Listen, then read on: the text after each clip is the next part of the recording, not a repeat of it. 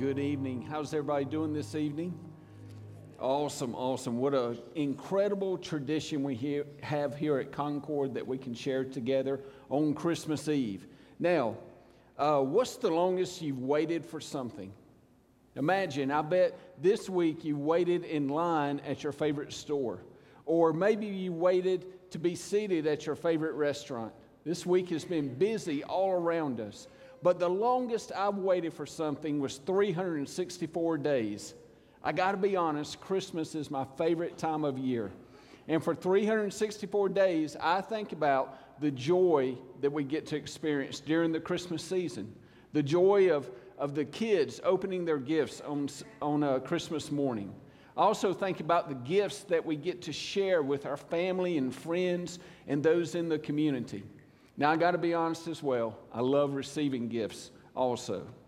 Now, imagine waiting 700 years for the day to arrive, for something special to happen. That's what happened here in the Christmas story. You see, what was just shared out of Isaiah 9, the prophet declared 700 years before Christ was born. For unto us a child is born, unto us a son is given.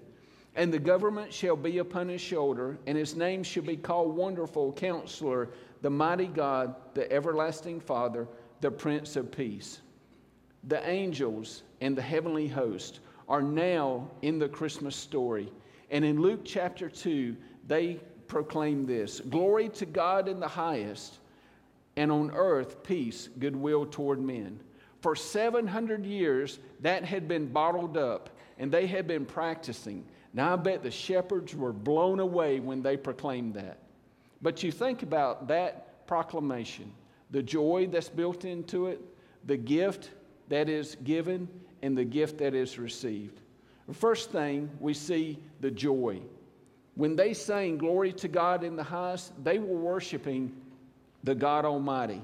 Now, we sing the song In Excelsis Deo, and we worship God as we do that. But we have to understand that God was willing to deal with men upon new terms to extend His grace to a world in turmoil. All the glory is His because God extended His love toward the world as well by giving His Son. 1 John 4 reminds us of this. This is how God showed us His love toward us. He sent His one and only Son into the world that we might live through Him. So the miracle in the manger was the fact that the babe wrapped in swaddling clothes was fully God and fully human. God was now with humanity. You see, Jesus Himself would declare in the Gospels, if you had known me, you would have known my Father. From now on, you know Him and you have seen Him. Jesus was the perfect representation. He was part of who the Father was, fully God and fully human.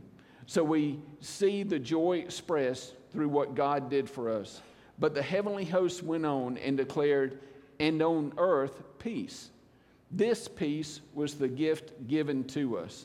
Now listen, what the Father offered through His Son was peace, and it was the ultimate peace for mankind. Jesus brings peace to our circumstances. He brings the peace that passes all understanding. And in our biggest trials, in our biggest struggles, we can have peace. But there's the gift of peace brought for us by the fact that Jesus can fill the emptiness in our heart. That is the ultimate peace. That is the ultimate gift of salvation.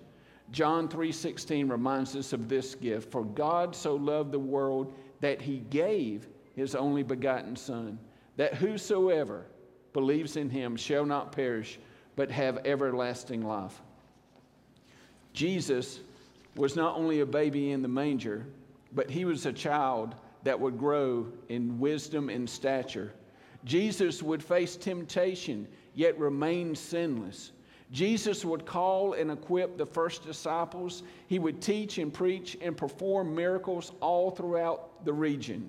Jesus would die on the cross, be buried, and in 3 days be resurrected. And today, Jesus is seated at the right hand of the Father.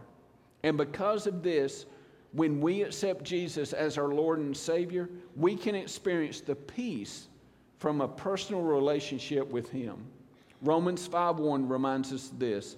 Therefore, being justified by faith, we have peace with God through our Lord Jesus Christ. So we have joy, we have the gift, and then the angels proclaim this: goodwill toward men. Spurgeon said, if you say, Lord, how shall I know that you have this goodwill toward me? He would point yonder to the manger and say, sinner, if I had not a goodwill towards you, I would not have parted with my son. God prepared a way for us to have an ultimate relationship with Him, and that was through His Son Jesus. His goodwill is extended and the gift is offered, and all we have to do is accept the gift. Now, the joy of Christmas, the giving of the gift, and the receiving of a gift is wrapped up in this proclamation. Glory to God in the highest, and on earth, peace, goodwill toward men. Now, when I was 12 years old, the gift was given to me, the gift of salvation, as I became a follower of Christ and asked Him to fill the hole in my heart. Now, I'd love to share a story real quick about a recent interaction between two people. Michelle had been ministered to by a faithful person from Concord who had been ministering to her for a couple of years and challenged her to go on concordgo.com and look at some sermons. And as she went on and looked at those sermons, she began to ask questions, set up an appointment, and actually came in. And we got to share the gospel with her. We got to share how she could have the peace of Jesus and how it would fill the holes in her heart. And she accepted the Lord on that day.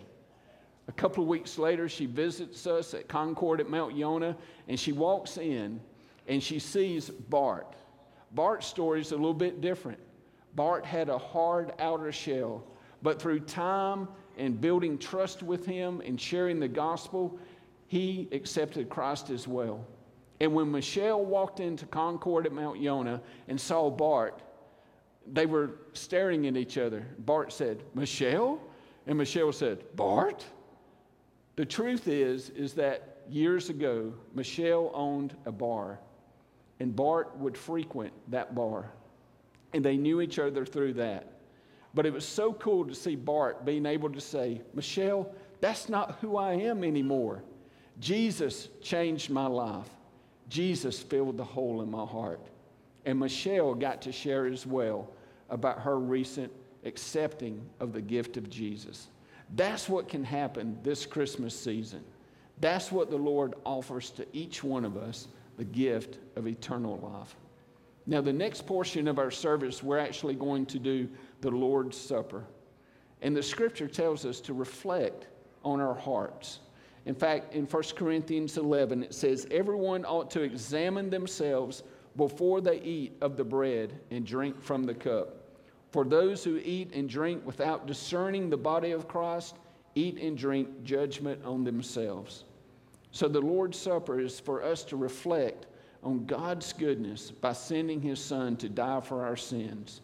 We partake of the bread, which represents the body, and the juice, which represents the blood.